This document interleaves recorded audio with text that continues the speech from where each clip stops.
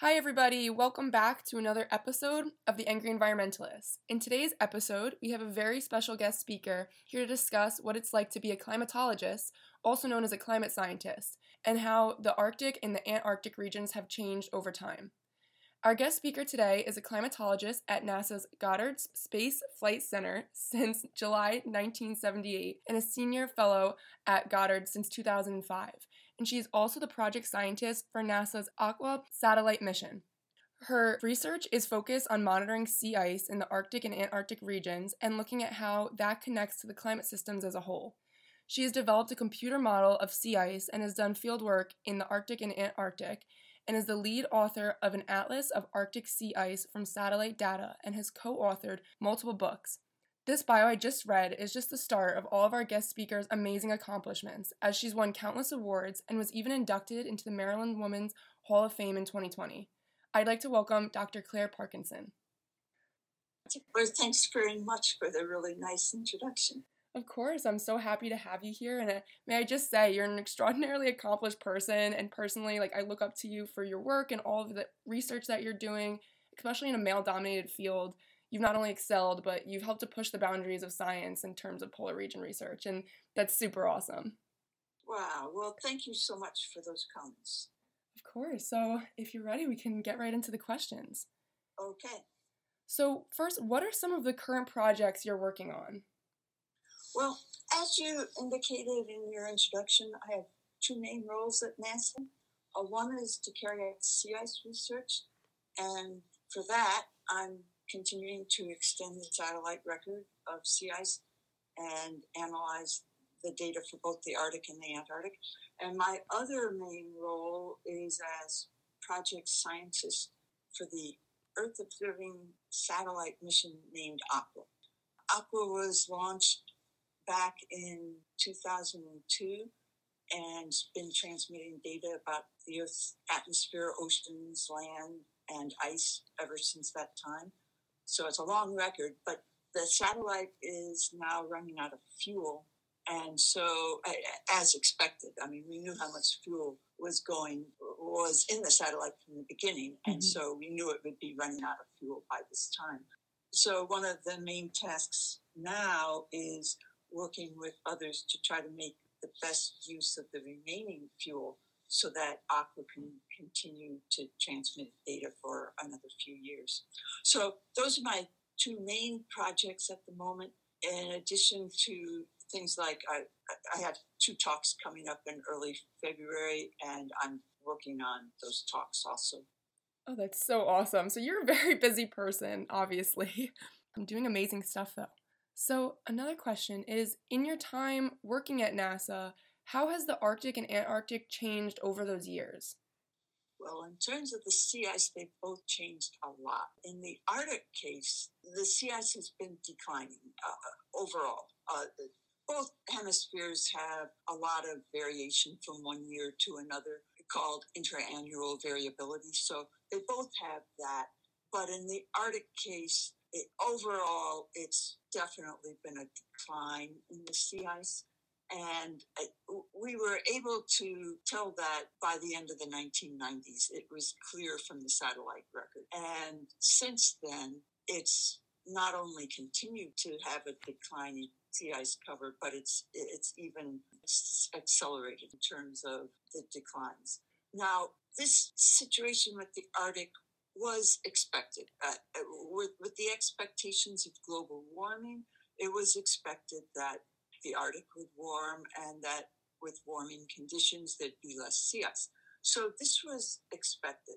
And indeed, it's come out to be a part of a very clear pattern in the Arctic, which includes things like warming in the Arctic, warming for the oceans, warming for the atmosphere, land ice decreases, sea ice decreases, permafrost thawing, increased coastal erosion, shorter snow seasons, longer growing seasons.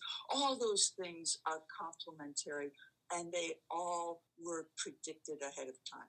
Now, of course, the predictions didn't predict exactly what the increases and decreases would be or exactly how fast they would go, but they did predict what would be increasing, things like temperatures, and what would be decreasing, which included things like sea ice coverage. So the Arctic case is kind of understandable.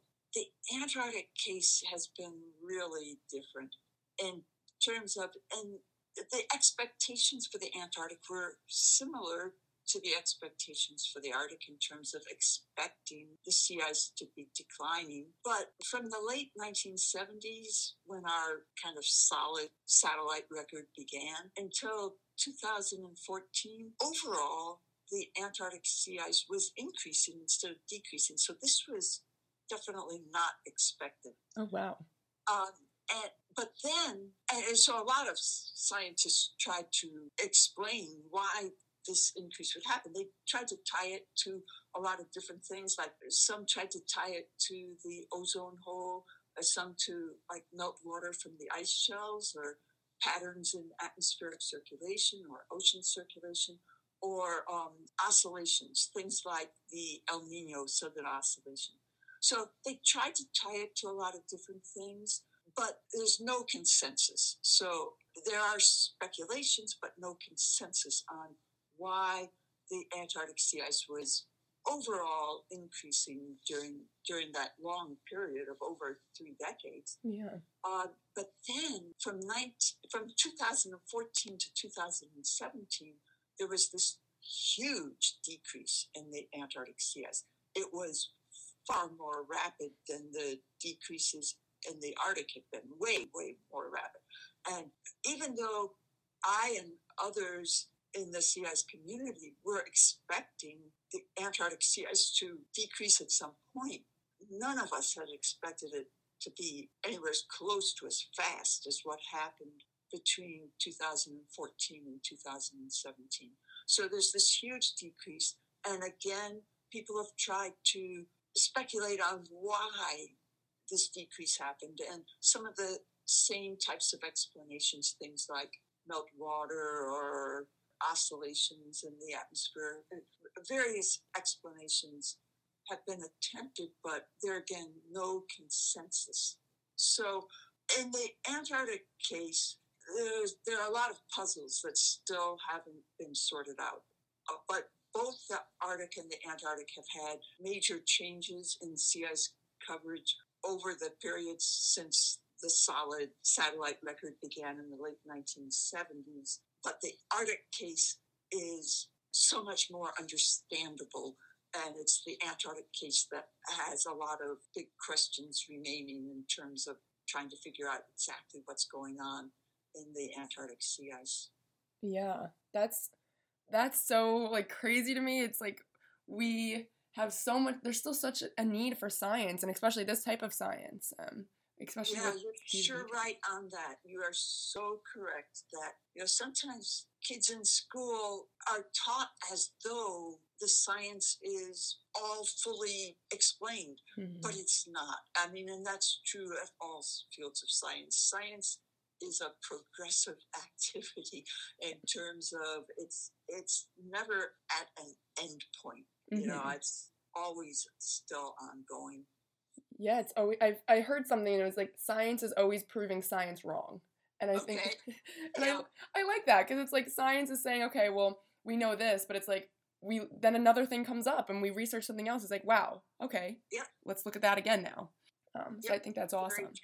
So next question, can you please explain to us what sea ice is? I think there's a problem with people. I don't understand it quite myself either. Like there's so much different terminology, like glaciers and sea ice, and I think that would be a good explanation. Okay, sea ice is simply ice that is formed by the freezing of seawater. So it's like lake ice. So for people who live in areas where there's a lake and temperatures get below freezing in the wintertime, when ice forms on the lake, it's because the water temperatures have dropped below the freezing point, and so ice forms. Well, sea ice is similar, except instead of fresh water like in lakes, it's seawater like in oceans. So it's the same concept, but because the sea ice is in the polar regions, it's much colder than in the mid-latitudes. And so some of the sea ice stays around all year. It's not just in the wintertime that you've got sea ice. It's all year long. But you mentioned glaciers. So, yeah, glaciers are on land rather than in the sea. And when glaciers form, it's a very different process. So, again, sea ice forms because seawater freezes. But when glaciers form, they're forming because snowfall piles up and it gets so deep that it presses down and compacts into ice.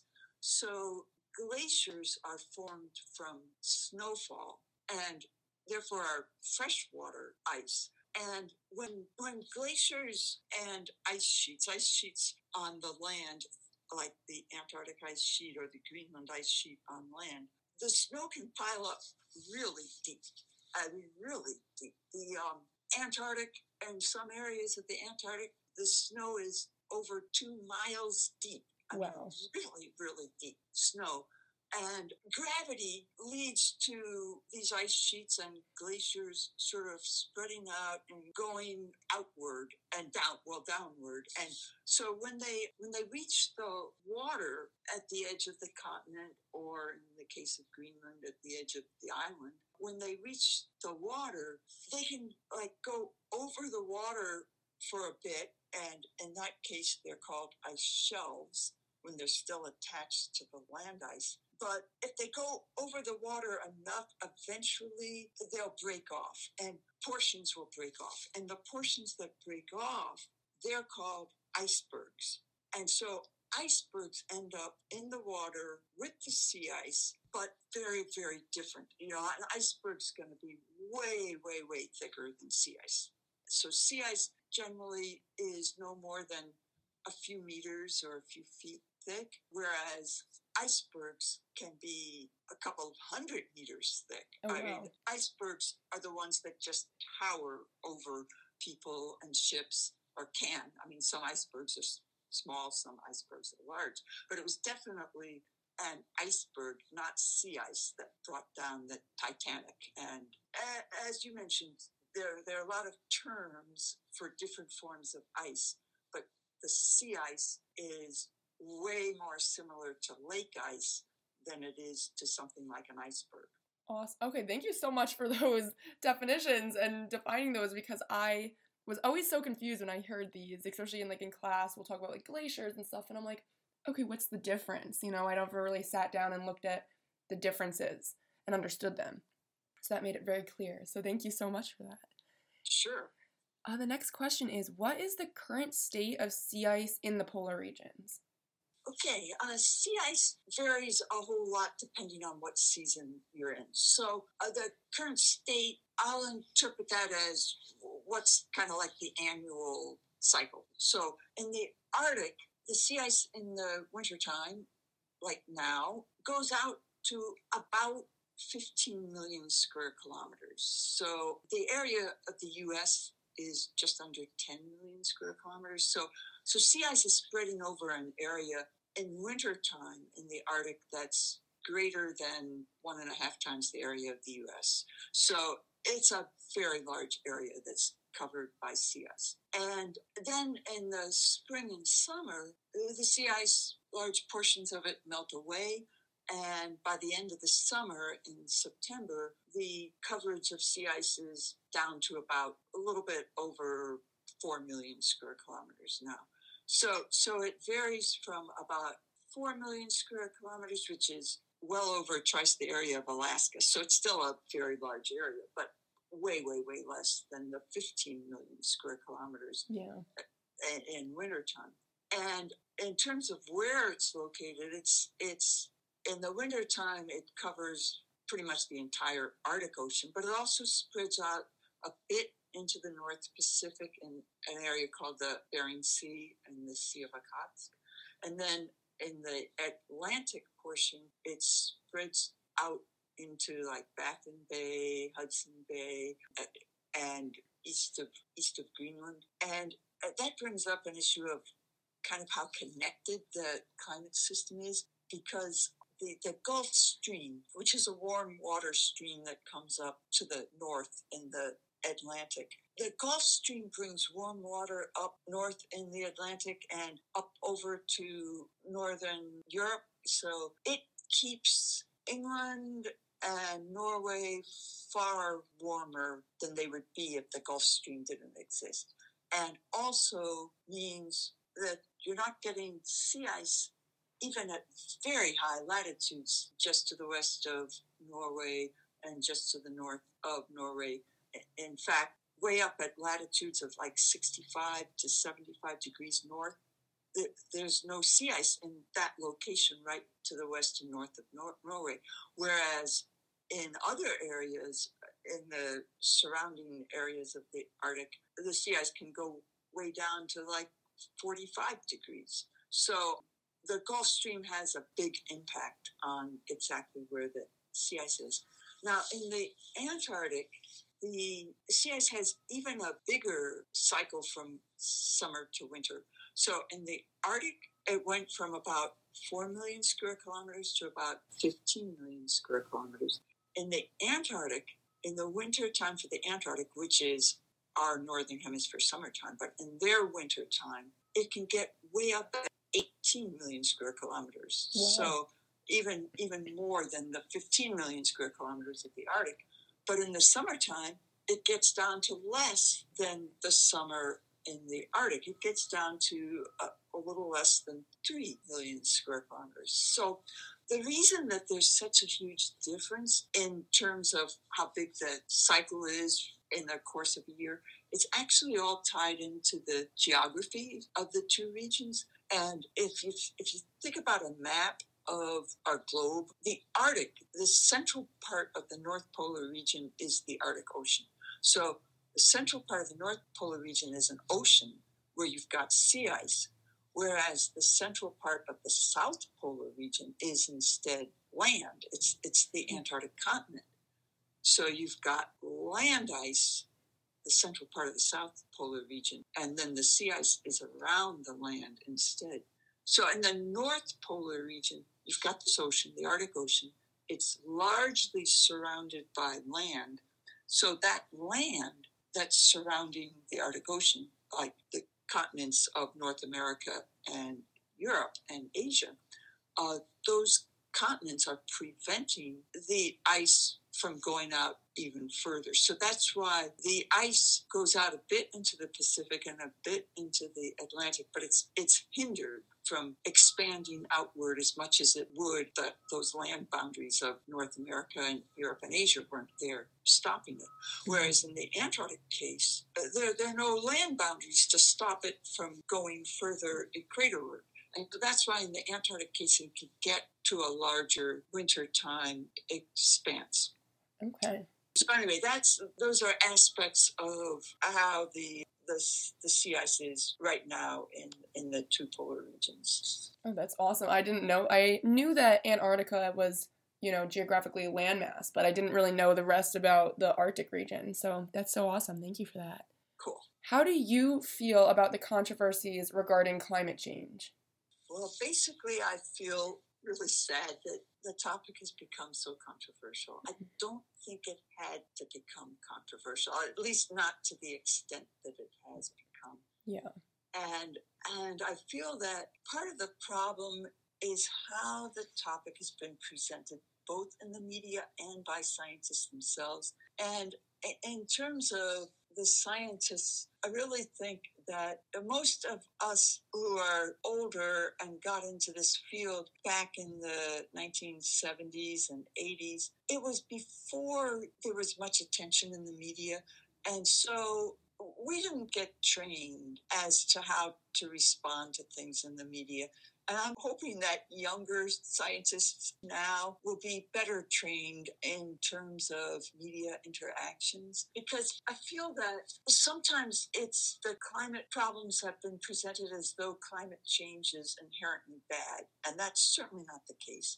And sometimes it's as though humans have uniquely caused climate change, and that certainly is not the case either. Climate change has been going on for billions of years, since way before humans even existed.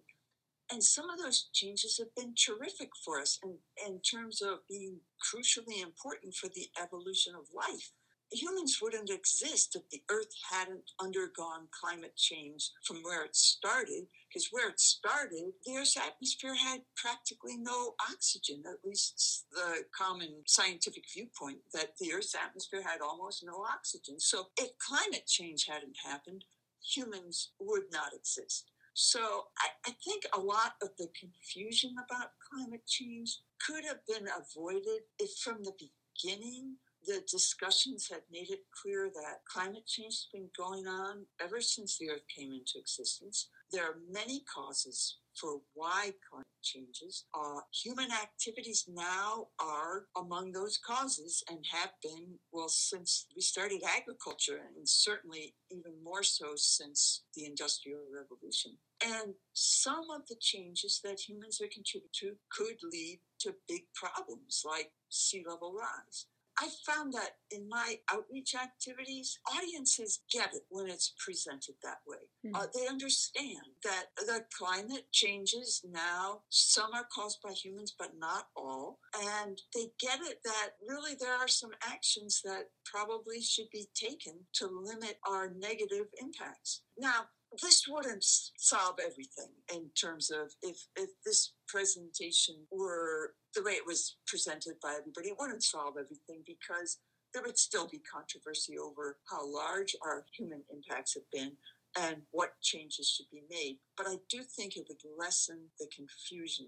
And another thing that would lessen the confusion would be if people would stop making exaggerated statements. Things like claiming that all the world's glaciers are retreating, which just is not true. Many glaciers are retreating, and in some cases the retreats are having really serious consequences, but they aren't all retreating. And when somebody says that they are all retreating, then their statement can be so readily knocked down by giving a counterexample. And this leads legitimately to that person who made the statement looking bad and lessening the confidence in that person. But sadly, it also ends up lessening confidence in the entire community of people who are concerned about climate change. So I think the exaggerated statements are really bad all the way around. And I think lessening those would be very helpful. And one additional comment, sometimes the controversy just gets too nasty. People shouldn't be calling other people idiots just because they disagree on this issue of climate change. And I think if everybody were to treat everybody else with respect, there'd be a better chance of making progress on this issue. So those are my thoughts.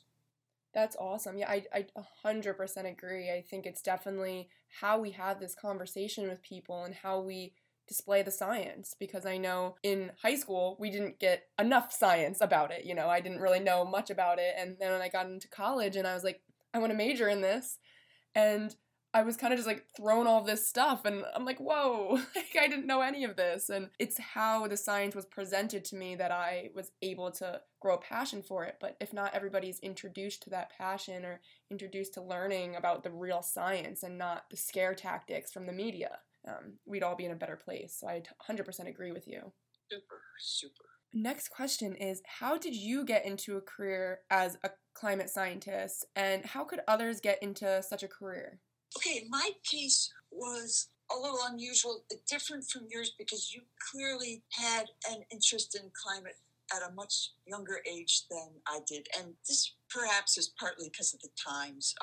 Climate just was not a topic of discussion when I was young. But so in my case, the subject that really overwhelmingly appealed to me was math.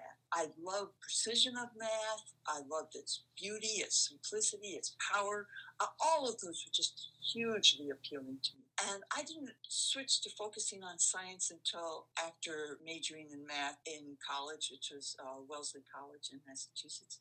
So I majored in math, but I was going to both high school and college in the 1960s. This was the time of the Civil Rights Movement, the Vietnam War.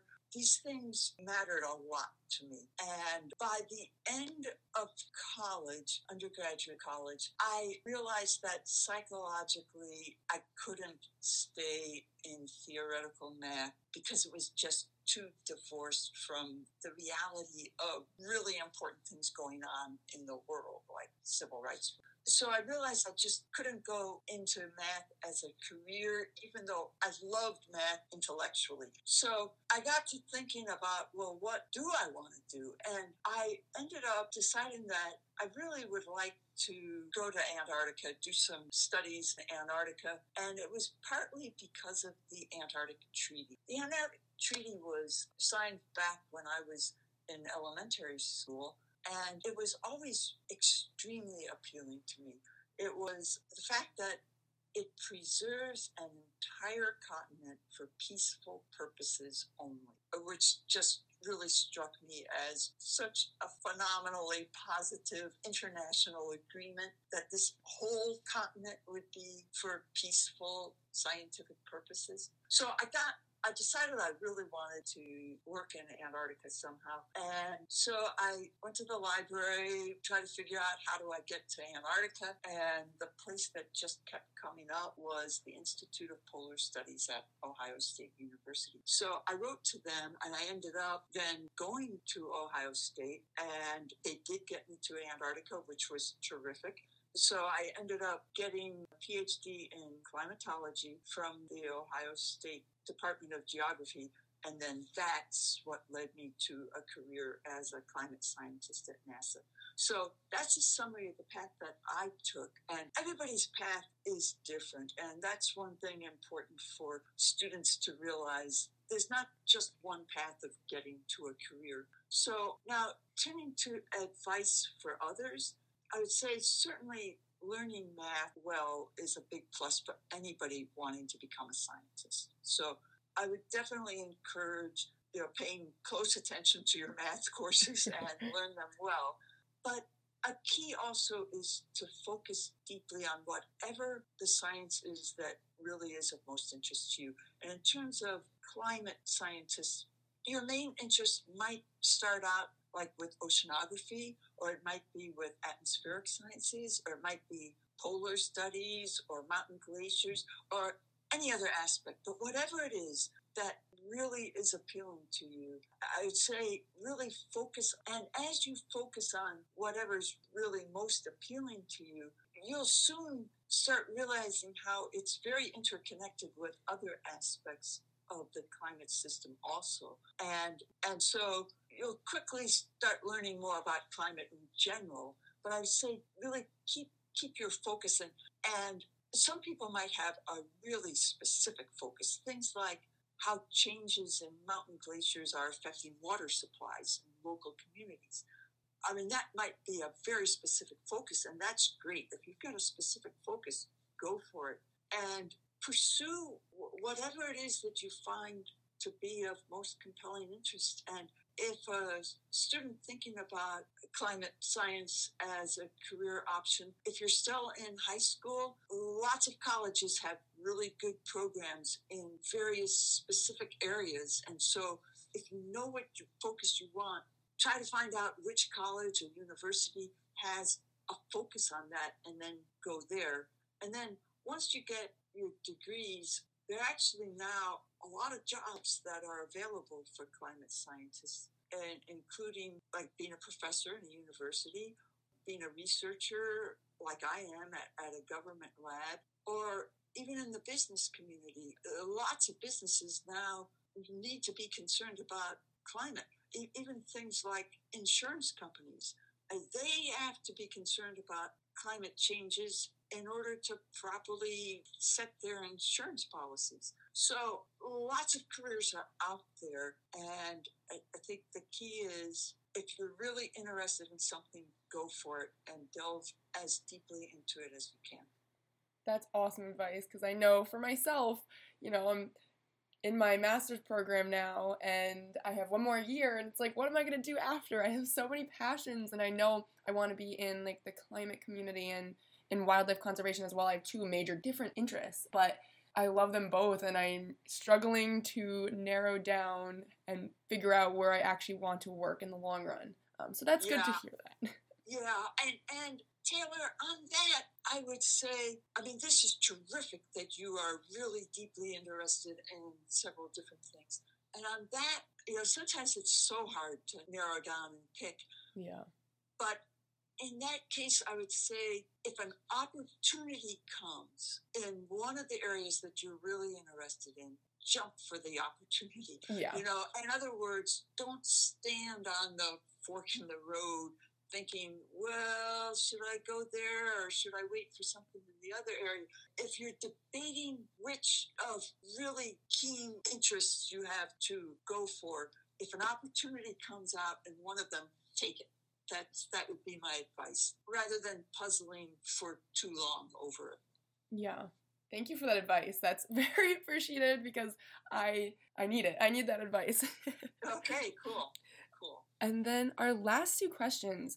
What are some of the challenges of the work that you do, and what's your favorite thing about the work that you do? Okay, in terms of the challenges, there are lots of challenges, and some of them are similar to challenges in any job. Things like dealing with different personality types, and things like dealing with computer issues like internet connectivity and computer crashes and too many emails. But in a science job, also huge challenges to get the science right. And in the climate field, huge challenges to maintain a proper balance when discussing issues of climate change. And then another challenge that is unique to scientists is the peer review process. Yeah. I can go into a lot of details about that, but just summarize it, I'll say that peer review is really important, but it's far from perfect. And it can be a challenge both for the author trying to deal with comments that come in from the peer reviewers, and also as a reviewer. I mean, scientists are supposed to submit papers that go to peer-reviewed journals, and so scientists are expected to address the comments that the peer reviewers have. But scientists are also expected to, on the other side, be peer reviewers of papers that other people submit. And that's not easy either. Being a peer reviewer, I mean, you've got to, first of all, understand what the paper is saying, and then got to try to make valuable comments regarding it without being overly critical. So it's tough on both sides, both for the author dealing with the peer review and for the peer reviewer writing the peer review.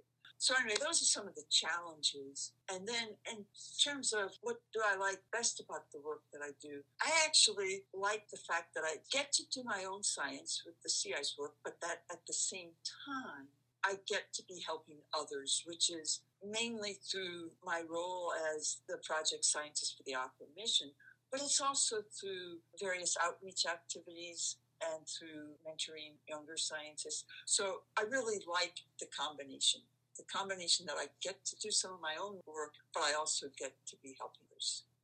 That's awesome. Yeah, I love that you love to help and mentor young scientists, because I think at this time, with all the different types of science people can get into, mentoring is really needed. Yes, and mentoring has become so much more talked about than it was decades ago. I mean, when I started as a scientist, I don't think anybody was talking about mentoring that I heard. Yeah. I mean, I'm sure people were talking about mentoring, but it just wasn't something in discussions that I was having with people. So mentoring now, though, is a very big deal. It is. It's so helpful. But I just wanted to say that's all the questions I have. And thank you so much for coming on and doing this podcast and this episode, because I think it will be really beneficial to a lot of people who are not only defining their careers, trying to get into science, or just people who want to learn more about the Arctic and Antarctic. Because I know, like we mentioned before, with media and not knowing what's science and what's not, the definitions and the examples and descriptions that you gave us are amazing science that can help us start to define the different polar region definitions. Well, Taylor, thanks so much. It was great talking with you. It was great to hear your comments and really great talking with you. So thank you. So that wraps up this episode of The Angry Environmentalist. I hope you guys learned a lot. And if you have any questions, feel free to DM me on Instagram at Angry Environmentalist, or also on Twitter now. We're on Twitter. Super exciting. And remember to stay angry and create positive change.